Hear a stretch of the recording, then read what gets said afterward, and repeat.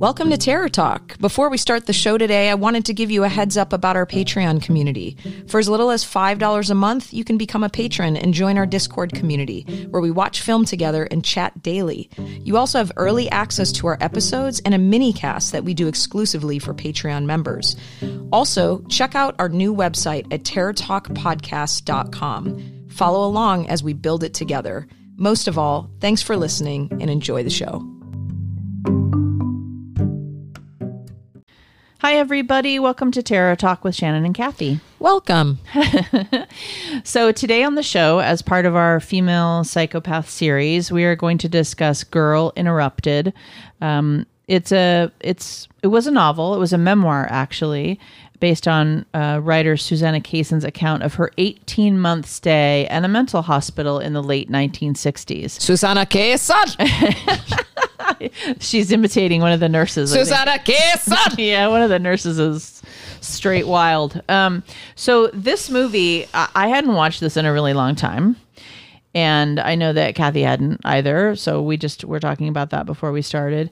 So I was absolutely staggered by, how many famous people are in this movie that are like massive movie stars now too. So Winona Ryder, Angelina Jolie, Brittany Murphy, Elizabeth Moss. I had totally forgotten Elizabeth Moss. She was a little kid. She's so great in it. Mm-hmm. Jared Leto. Mm-hmm. Vanessa Redgrave, Whoopi Goldberg. There are so many. And then there's a bunch of other, Joanna Kern. There's a bunch of people that you would recognize. Joan Allen was the mom, right? I know. Yeah. What?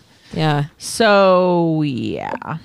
I guess just in general, let's start with like your overall feelings of the movie. Like, I enjoyed watching this movie. I've always loved this movie. Yeah, me too. I love this movie. When I saw it in the theater when it came out, obviously it was like an all-star cast.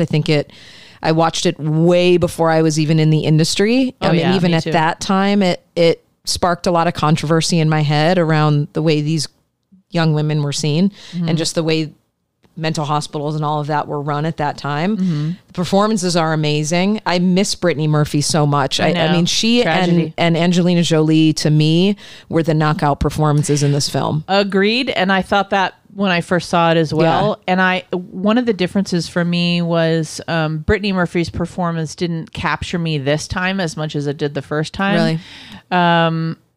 I don't know why, but it's still phenomenal. And I do remember the visceral thoughts and feelings I had about it when I first watched it. Mm-hmm. And now, knowing that she's deceased, mm-hmm. and then the context of this movie and how very sick and sad she is in this movie.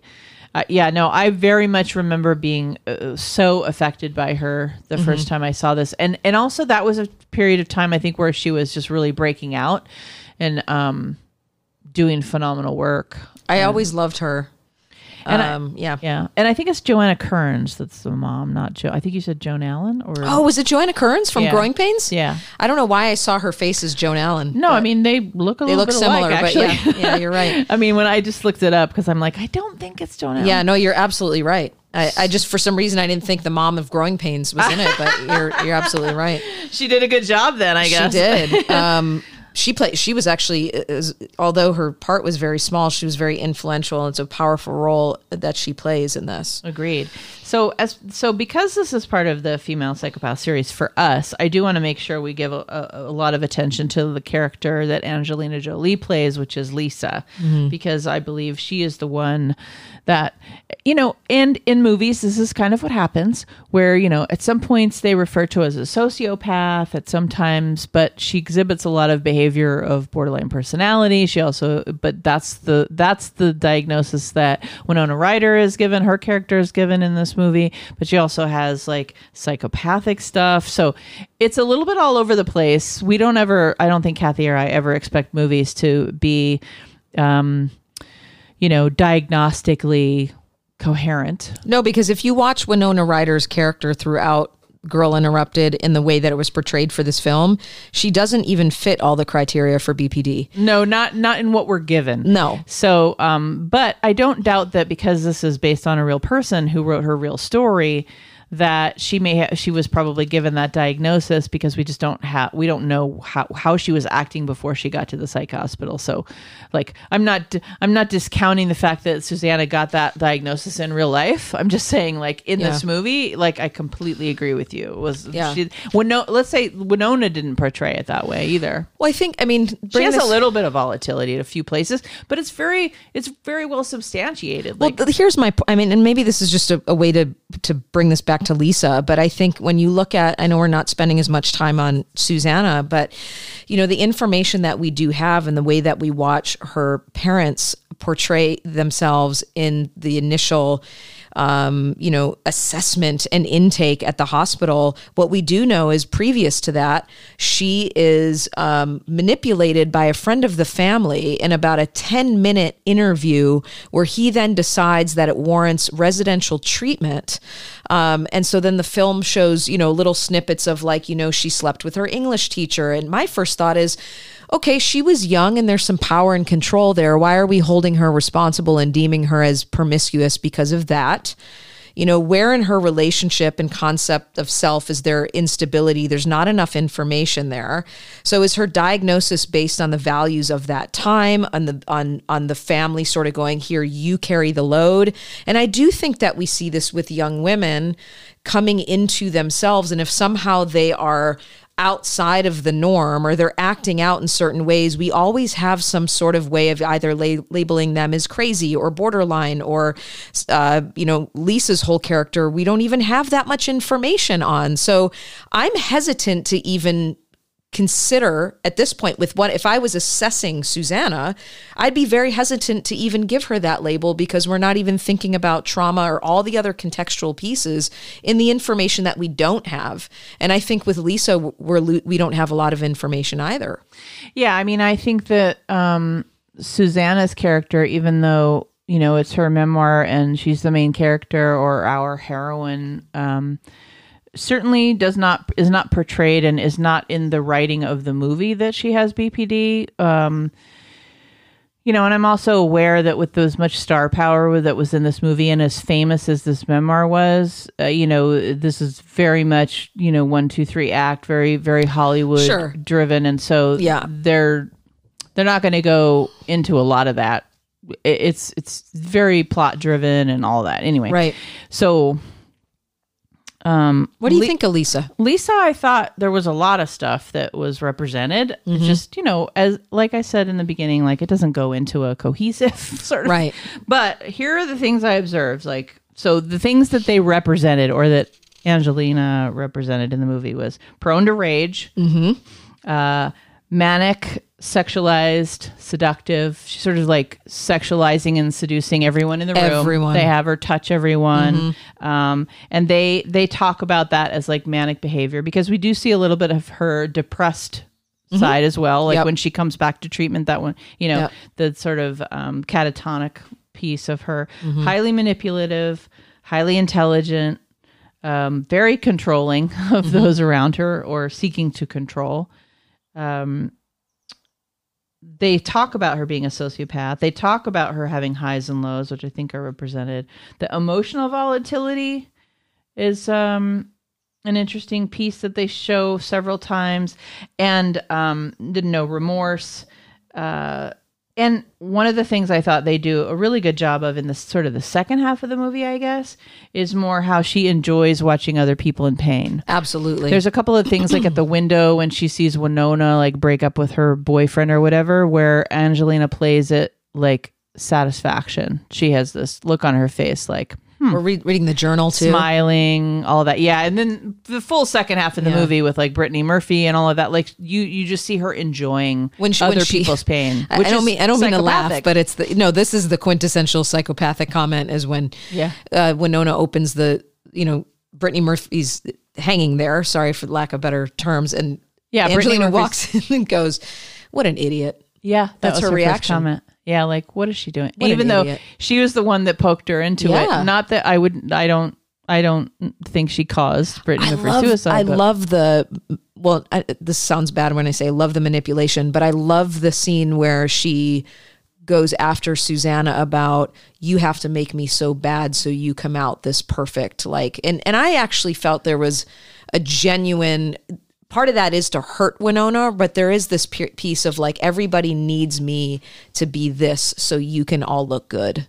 Yeah, and it's interesting on a lot of levels. I thought those speeches towards the end, I guess I just took them very differently, certainly, than I did when I first watched this, because of the context of our profession. But it's really interesting because when I was sitting there listening to that, I was really seeing her manipulating Winona to have a perspective to justify her own psychopathic behavior. You need me to be this way. Yeah. Like, no, I don't. It was totally manipulative. No, I don't. You're just trying to give a reason for like why you behave the way you behave. It was really interesting. And gaslighting. And that whole scene at the end, well, near the end, right? So they're in the basement and, you know, shit's going down and Susanna's just about to Winona's character is just about to get out of the hospital and stuff. And so, of course, Angelina takes that opportunity to try to blow it up and make everybody hate her and whatever.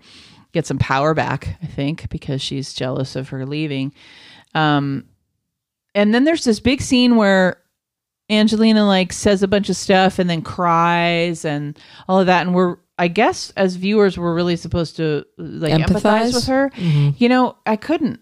Here's what happened. I had seen, because of what we talk about all the time on the show, I had seen all those things that I just listed and her sort of psychopathic behavior. And I didn't believe her. It was crocodile tears. Yeah. And the way Angelina portrayed it, it felt like crocodile tears too. I'm wondering, I do wonder if like, and then I kept waiting for the moment where she would like smile and joke about, because I didn't really remember the end. And it's like, because that wasn't psychopathic behavior. And I don't know. You know, like it's where the diagnosis like went off the rails. The inconsistency. Super inconsistent for like what that character would be or know or say. Even that little bit of at the end where she was, you're confused of whether that's a genuine attachment to Susanna when she's laying in the bed and she goes to paint her nails and you see the tears fall. I'm like, I mean, clearly those tears could be anything, but I felt like what they were trying to portray was she was hiding back the fact that she was sad that Susanna was leaving, not that she was still there. Yeah. And so what's the motivation behind that? And so, yeah, there's a lot of inconsistencies in the way she's portrayed and whether it would actually warrant that diagnosis. But we see a lot of the more overt stuff. For sure. But then it's met with these like, a psychopath wouldn't do that. Yeah. And so this is our profession, like messing with us when we watch movies. Because there was obviously a time when I watched this movie and I was in it. Like I was probably, I mean, I don't remember, but I would probably have been like, oh, Angelina really does care about her. And, you know, like I would have just and Winona's being selfish and all that. I would have just gone with all. So whatever, you know, the filmmakers and the writers are trying to affect and make me feel as an audience was worked because I would have gone through that. But this sitting was very different for me watching it. I still enjoyed the heck out of it. The performances are great. I really enjoyed the book a million years ago. I don't remember it very well, but yeah, I just looked at her character and I was like, I don't believe anything you're doing right now, which isn't a great place to sit as a moviegoer, because that's like a climactic scene where you're supposed to empathize with her. Right. And I was like, yeah, I actually bought the thing where you were a psychopath. I bought that part of the story, and the crocodile tears are really not working on me right now, which, you know, was different. It was a great performance though. Yeah. So you wanted to, I think, get into a little bit more of the other characters, right? Oh, no. I mean, I think we talked a little bit about Brittany Murphy's character still does move me. Daisy. Okay. Talk a little bit about that, maybe. Yeah. I mean, I think it's because we see the result of a sexually abused child who ends up in some ways being traumatically bonded to her father, who is the alleged abuser in the situation, or the abuser in the situation. And what do we see when a child is sexually abused or emotionally or physically abused by a parent? We see them internalizing that shame and then becoming that. And so you see someone who's, so conflicted by anxiety and inadequacies, her eating disorder, her OCD, the cutting, all of that. In some way, Daisy's character is provides some comic relief in some, the first half of the movie where everybody's sort of funny. And I said all kitchen that. Asshole. Like she's really like 50 times. All through. It's like her favorite word. She's so funny, which is really interesting because of her psychology, right? Like the food in and out. Yes. I don't know. There was like a thing there. She always wants to talk about asshole. I don't know. Yeah, there's a lot there. Yeah, but so there's a part of her character that I think I just feel. As much as she's a real pain in the ass, again, the asshole, I still felt that pain for her. And even when she gets out, how lonely she is and the cat and all, I don't know. That still was pulled from me. Yeah. Good. And Polly is, oh God, I don't have much to say about Polly other than she was just looking to be loved and accepted and fit Polly. in. And the hospital for her was probably the best life she was ever going to get. Yeah, Polly is Elizabeth Moss's character, and they call her Torch because she's been burned. She burned herself. Yeah. Yeah. She's been burned up. And so there's a line in the movie that I think is more amplified in the book, but there's a line in the movie about how her coping skill is to be eternally childlike. Mm-hmm. And that's why through the whole movie, she acts like a 5-year-old. Mm-hmm. And that regression is what happened to her with her trauma. Is that the age she was when she burnt herself? Do we know? I don't know. I don't remember. Yeah. Mm-mm. But she was, she did also, it was a really good performance, but she pulled that from me too. And how she gets the cat at the end and how appropriate that is for, where she is developmentally. And I don't know, like, I guess working with people who have come out of hospitals and knowing that some of them intentionally go back because they know it's the best life they'll ever have. Yes. And she gave up on being loved and accepted and all of that so long ago that the hospital she has in some ways embraced as her life. She wasn't fighting it like Daisy and Susanna and Lisa. That was her home and she was safe and comfortable there. And I think, and I know that I've worked with clients who that was very true for them. Outside of the hospital setting, they would not have had a quality of life, even though the hospital was not ideal. It's not ideal to what we think life looks like, right? Or a healthy lifestyle or a self-effective, autonomous lifestyle that we would all, but she's infantilized in that way, right? Like eternally childlike means you have to have eternal caregivers. So that's congruent with like how she's looking at things. But yeah, I mean, when I worked in crisis, certainly there were kids that I assessed, teenagers mostly that I assessed, or young 12, 13. A lot of times in that age group, there would be kids that, they tell you what you need to hear in order to get hospitalized. They become very manipulative, very savvy about going to the hospital. And they're doing that, but you're, ethically and legally bound to execute your charge. So, but I would know. They would go to see their friends. They would go to be absolved of the burgeoning, adult responsibility that they were starting to get because of their families of origins not being really they were going to have to be grown-ups far faster than the average bear. And so they would fight that to be taken care of at the hospital, which was always. So let's talk about hospitals.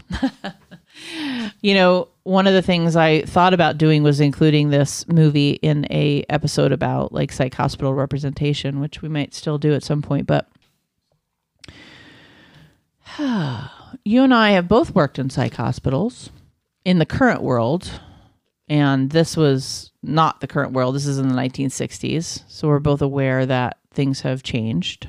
Yeah. I've worked more in like transitional. I haven't worked directly in the hospitals, but I've worked in like conditional lease where they're coming out of the hospitals, and I've done evaluations in the state hospitals. So I've certainly visited. Sure. I've certainly spent some time in there. Yeah. Okay.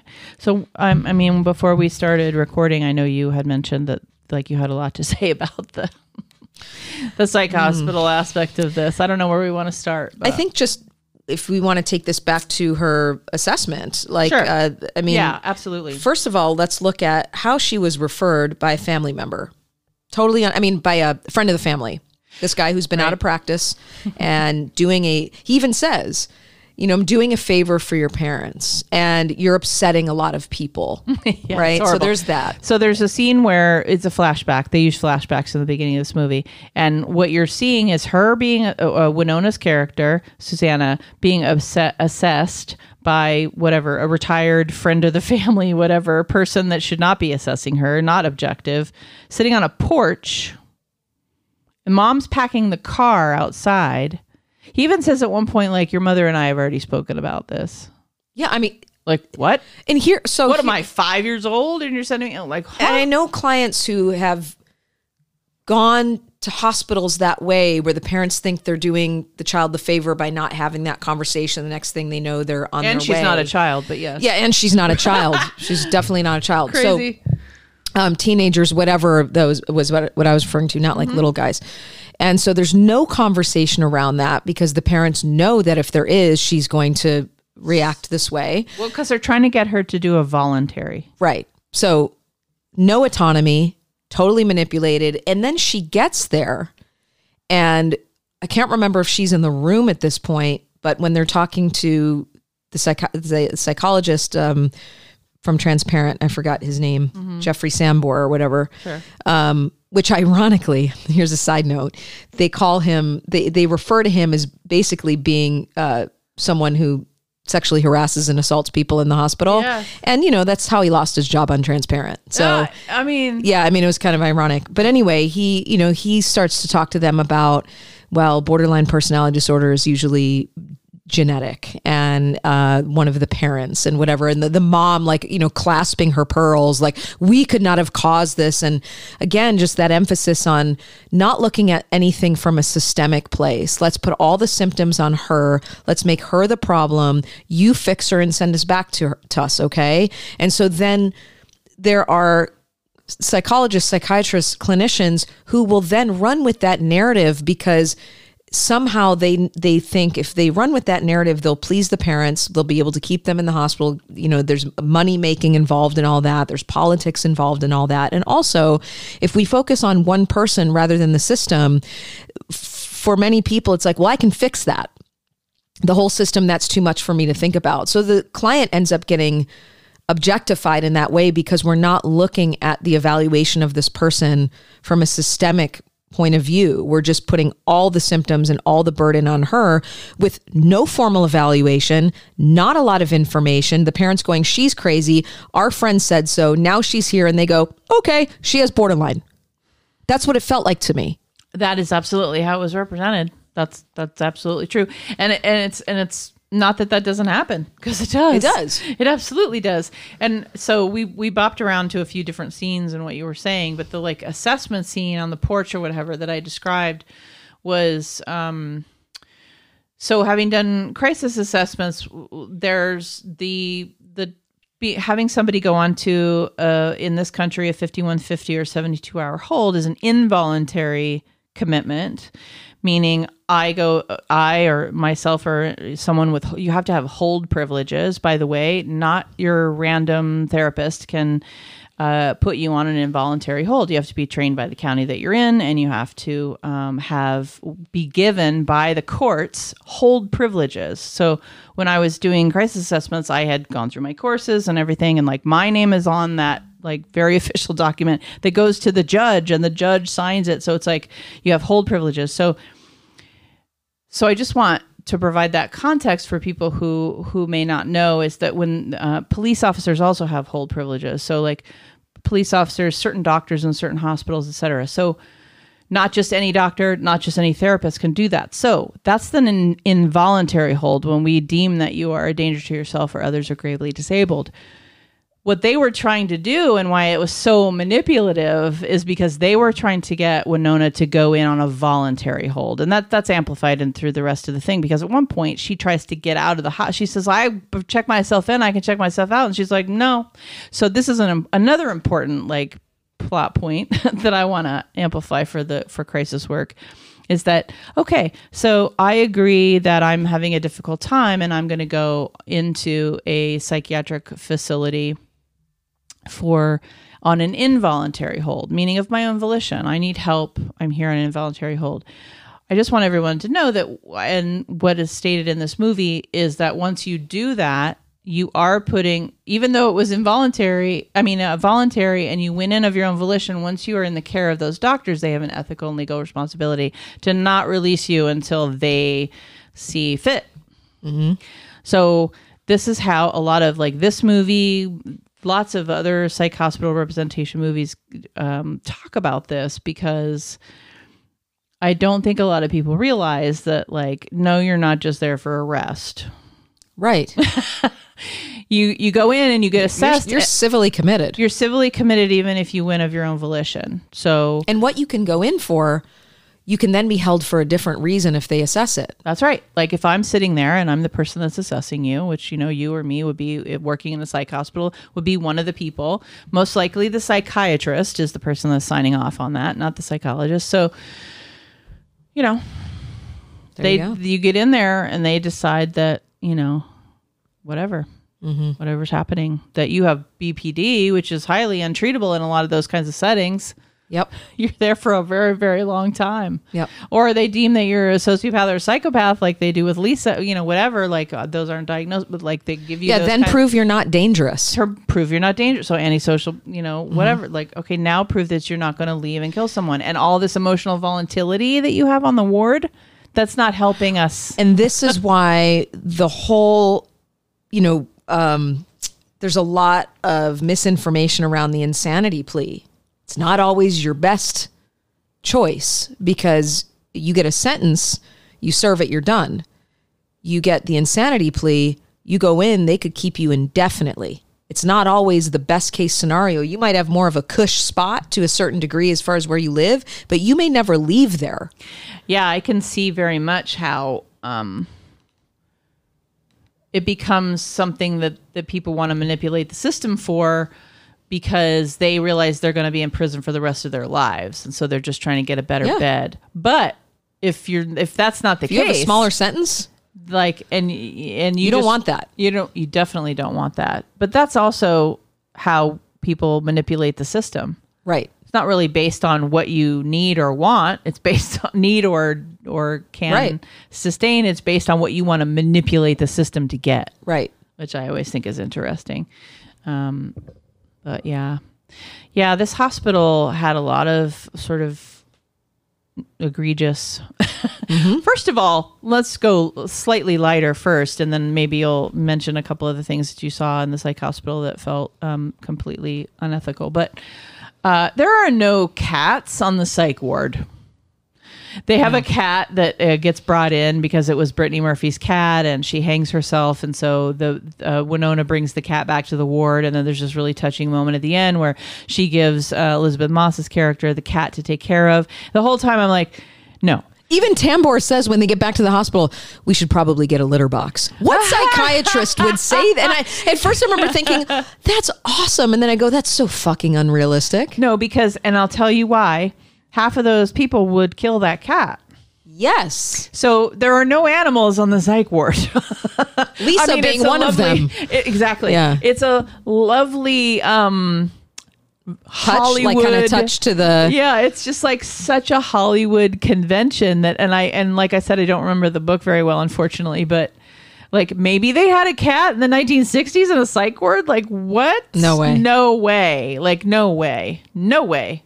Anyway, that was one of the lighter things. I thought, like, oh, this is so Hollywood. There's this animal, and it's this beautiful, like, Russian blue, right? Like, yeah, gorgeous it's gorgeous. Yeah. I'm like, yeah, no, because I mean, I have, and I know you have, but I have worked with clients on a weekly basis who have killed and frozen their cat and put it in the freezer because they thought it was possessed by aliens. Mm-hmm. So, like, no, yeah, that's not happening, right? Yeah. What else? In that hospital. So there were, let's see. I mean, there's meds, there's meds. I'm trying to think of some, just, I did like at least the way that they portrayed Whoopi Goldberg's character, Val, the nurse. Yeah. Because I do think that there are, for as many people as there might be, like, the doctors that didn't care and didn't listen, there are always going to be a couple who do get it and do have that tough love, but empathy there. I loved the the exchanges between Val and Susanna, the whole bathtub scene. Oh my gosh. Where she says, do you have somebody watch you? Or she's like, please, I live with 3 kids in a 1-bedroom. Or she says something like Everybody that. has watched me shave my legs. Right. And just the humanity, even though Susanna was trying to ruin that relationship by saying racist things. And I love when she says, because she thinks I'm offended by that. And I forget that actress's name. She was in a bunch of stuff in the 90s is singing that song. So there's another character that starts singing like racist songs. Yeah. Just to get under Whoopi's skin. And Whoopi does like a little bit of an aside to Susanna, like she thinks that bothers me. But then later there's a callback to that when they're actually very much arguing, and Winona's character is very angry, and she says some much more pointed racist things to Whoopi to hurt her. Angela Bettis, that was her. She was in a bunch of stuff in the 90s. She's that character. So yeah, I did like that they showed, there is some humanity in there, and they showed, because it isn't all or nothing. No, I definitely knew Whoopi's, like that character. I mean, I was that character sometimes when I have worked in those environments where I can honestly say I connected with clients and really tried to encourage and coach and motivate and be an inspiration and direct them back to themselves. And at one moment she even says, like, it's so great that you're opening up to me, but you really need to tell your doctors, because I'm just here to support you on a day-to-day. I'm like the life skills coach here. Right. But, and I really appreciated and was interested in, which I completely forgot, obviously, because of context. There's a little bit of a theme or a through line or an core belief and idea that they talk about, which is, and Lisa's character derides, of course, is that, you have to tell all your stories and be emotionally vulnerable in order to get out of the psych hospital. You can't just... you can't be resistant and avoidant and get out. And that is true. And that is very true. And because I also know that's true with addiction treatment as well. Yep. No one will recommend you leave a psych hospital or addiction treatment if you refuse to talk about your issues and make no verbal. And I say that for a reason, because not everybody can be verbally, emotionally vulnerable. To be verbally vulnerable among your peers in groups and with your therapists and doctors, if you don't do that, you don't get out. So highly manipulative personalities learn to do that. Yeah. In order to get out. And we see that over and over again in true crime stuff. And they'll overcorrect. They're more obvious, because then it just becomes like people who really struggle with that and they really want to do the work. It's not so polished. Nope. But when people are just doing it to get out, it's incredibly polished, and oh man, the remorse is just pouring out. And it's like, all of a sudden, even with people who have empathy, the shame and stuff that's there, it takes a while to really unpack that. But sociopaths are really good at just being like, I'm going to be the best at that in the room. And it's just so obvious. They try to excel. At it. Yeah, the narcissists and the sociopaths will try to excel at confession. And you know what? As we're talking about this, what I'm flashing on is the movie Shawshank Redemption and Morgan Freeman, and coming up to the parole board every time in that movie. Oh God, right? Yes. And so let me just create this quick analogy. Is the reason why I thought of that is because the first 3 or 4 times you see Morgan Freeman's character go to the parole board, he's like, I'm a changed man, I'm great, I do this, I do that, sort of like someone would say if they were just sort of like rehearsing a speech. He's also very hopeless, and we know that's why he's doing that.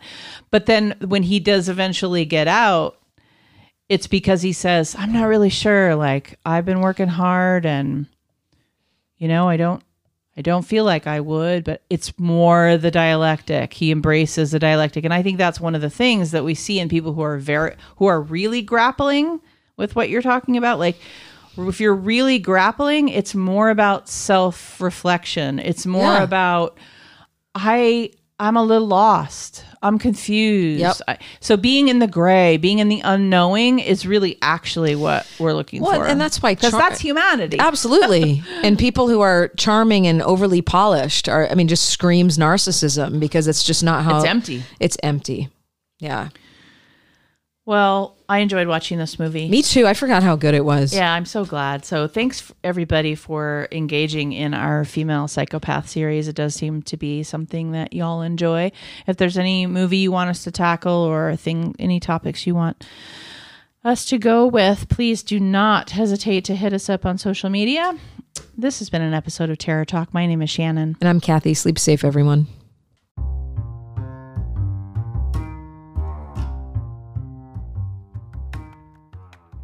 We hope you enjoyed this episode of Terror Talk. Please check out our Patreon page, Instagram, Twitter, and Facebook. We'd love to engage with you as part of our community. Please take a moment to leave us a comment on any of our social media. Thank you so much for listening, and once again, sleep safe.